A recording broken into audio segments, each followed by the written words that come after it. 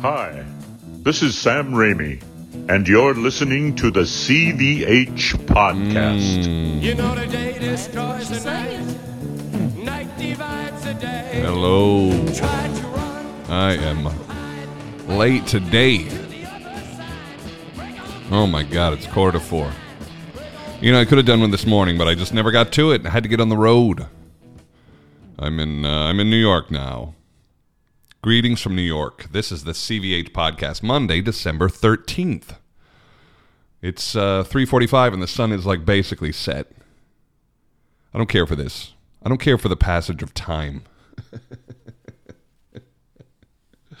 I see that with my son all the time. I just see him getting bigger and smarter, and it's all happening much too fast. I don't feel like I've changed any in the last 7 years. And meanwhile, he went from like in the palm of my hand to 4.5 feet tall.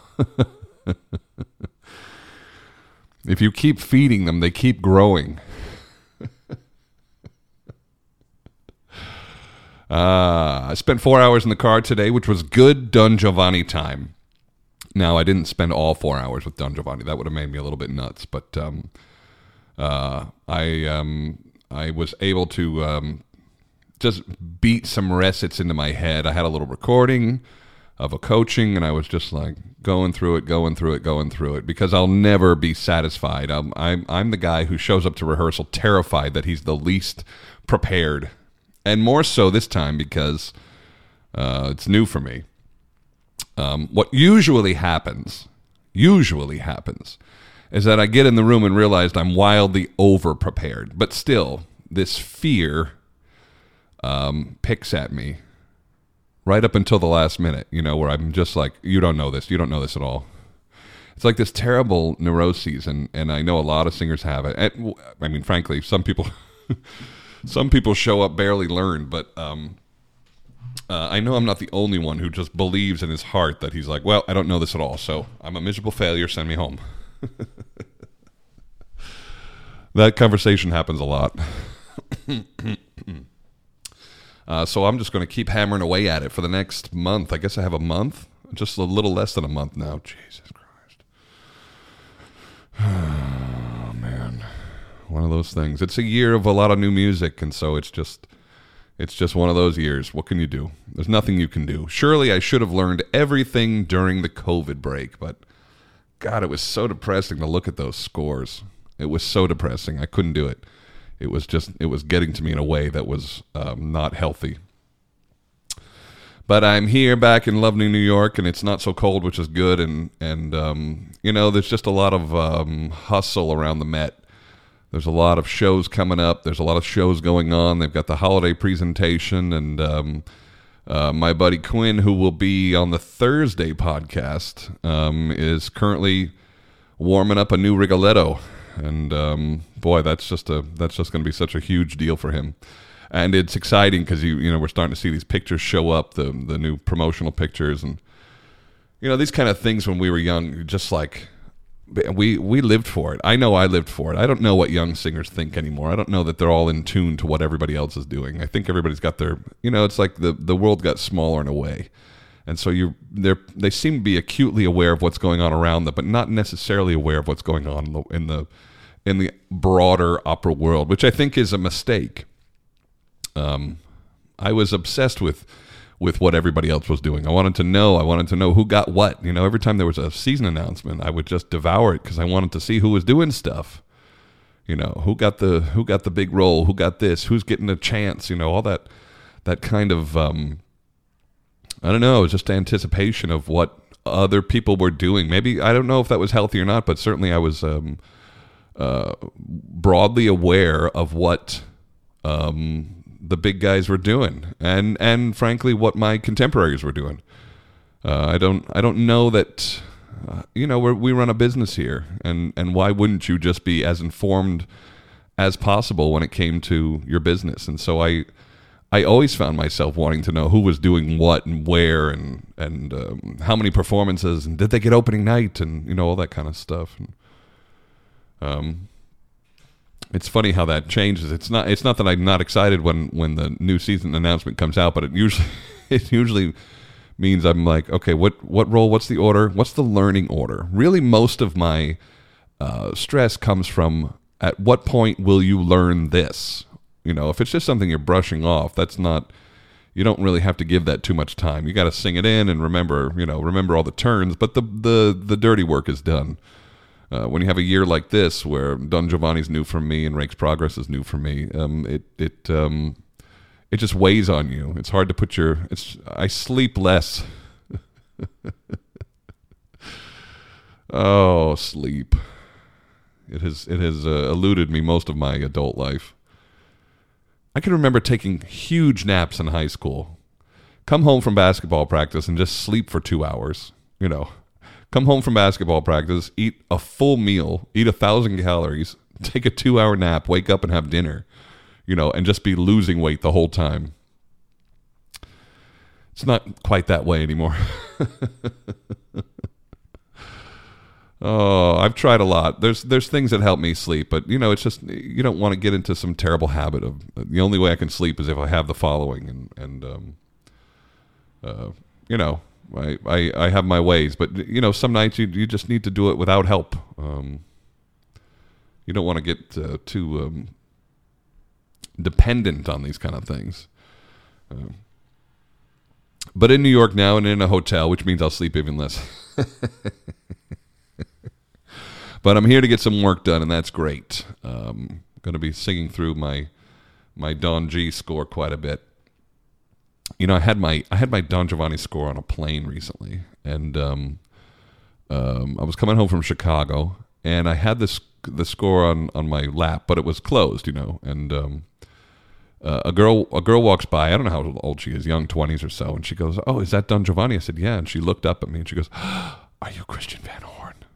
Now I've been recognized a few times, but only within like 4 blocks of the Opera House. That's the only time you might get recognized. This has never happened on a plane before, but she was really sweet, and she was kind of like, you know, obviously a singer and somebody who's coming up. She seemed younger, and it was very sweet. But you know, when somebody starts doing that, people start looking around like, you know, they think they have a real celebrity on the plane. I hate to disappoint you. It's not Vince Vaughn. I saw him in an episode of Larry Curb Your Enthusiasm the other night, and I just see this guy, and I go, if you slap a beard on him, that's me. His hairline is real high on his head, you know. It's like the ghost of Christmas yet to come. Oh, you know, I always said that I didn't care what happened to my hair, but you know, as it sort of like creeps back, you can't help it. Oh, my dad's got a beautiful head of hair. My grandfather on my mom's side had a gorgeous head of hair. I think there's just too much odd stress in my life. I think I would have been very happy as like a landscaper. Yeah, we'll see. We'll see how I feel about that in July. Right now, it sounds lovely, but there's something very zen about pushing a lawnmower and watching the lines show up and watching it get clean and watching it. I don't know. That's incredibly satisfying. I did that when I was real young. I was mowing lawns. You know, like 12 years old. I was big, and so they were like, "Yeah, you're doing this now. This is your gig." And I think I was paid like $7 for the front and the backyard. And the front and the backyard were enormous. But, you know, $7, that was really the only way you could make money as a 12-year-old. There wasn't a whole lot you could do. And then I kind of turned that into a little neighborhood business. I had 2 or 3 guys whose lawns I did every summer. And I got a lot more than 7 from them. I think I got 20. That was the going rate. But these were big lawns. I lived in a neighborhood where everybody had, I guess it was like, you know, not quite half an acre. Those were the lot sizes.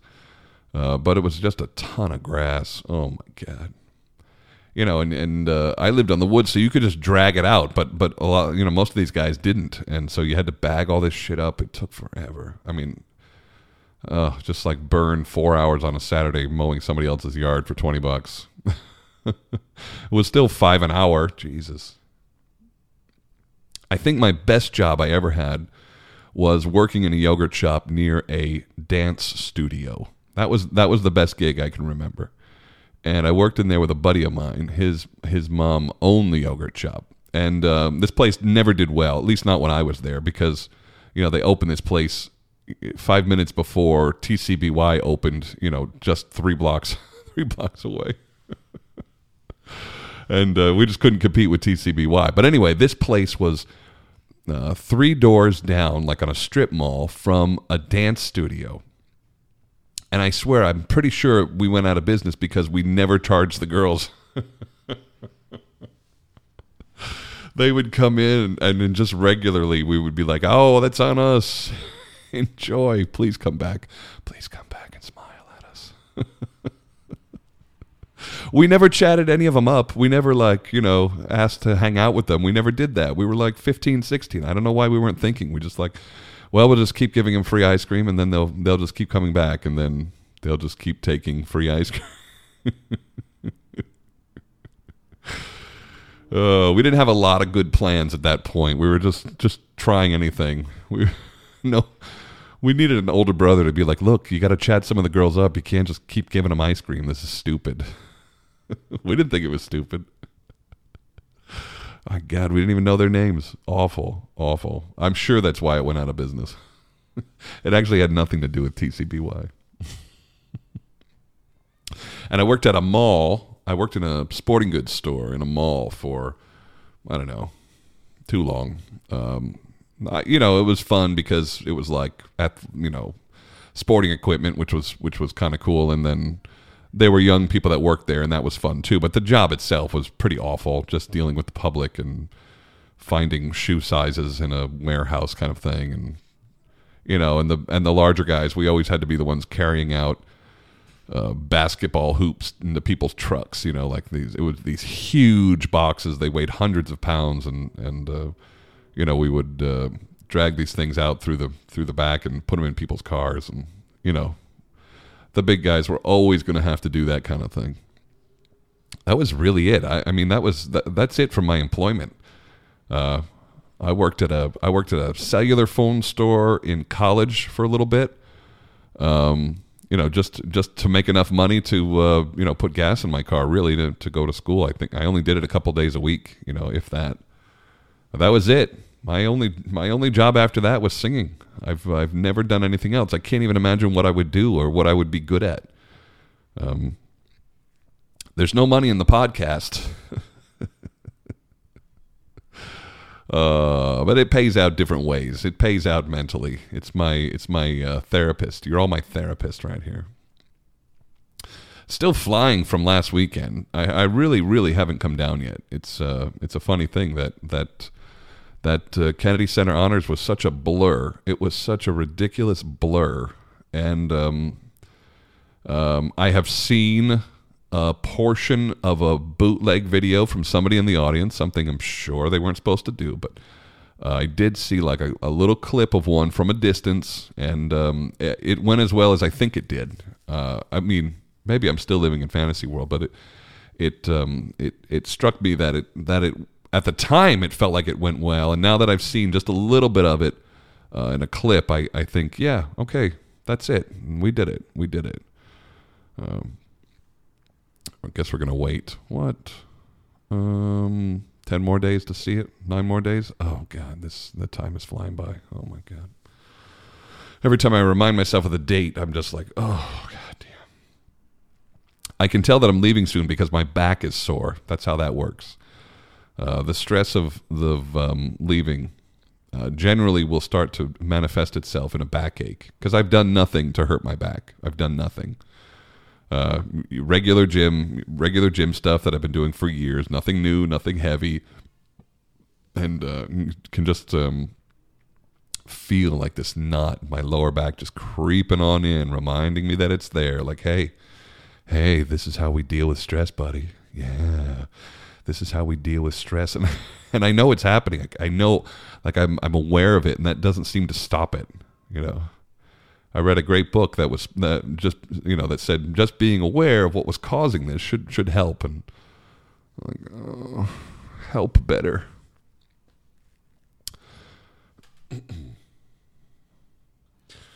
Oh, I wish I had more for you.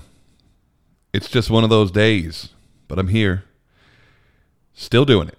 Still with me. I appreciate it. I'm going to go get to work and pretend that my back doesn't hurt.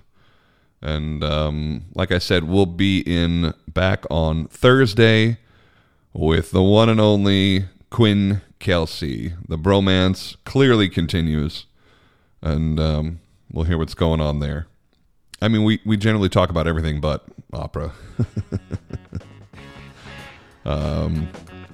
Yeah, but that'll be fun. Everybody have a great week, and we'll see you on Thursday. Thanks. Bye. Hey, hey. Love, love. Yeah, yeah.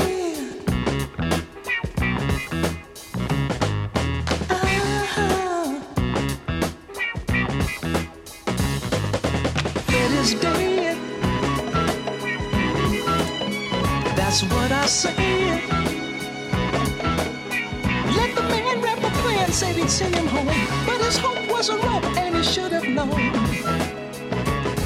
It's hard to understand there was love in this man. I'm sure all would agree that his misery was his woman and things. Now Fred is dead. That's what I said. Everybody's misused him, ripped him off and abused him. Another junket plan, pushing dope for the man. A terrible blow, but that's how it goes. Freddy's on the corner now. If you wanna be a junkie, wow. Remember Freddy's dead. We're all built up with progress, but sometimes I must confess we can deal with rockets and dreams, but reality, what does it mean? Ain't nothing said, 'cause Fred is dead.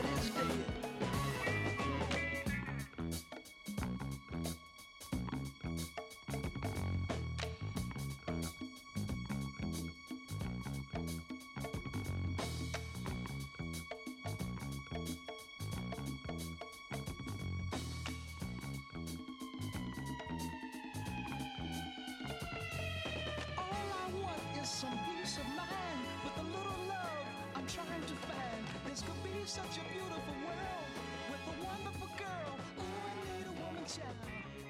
Don't wanna be like Freddie now, 'cause Freddie's dead.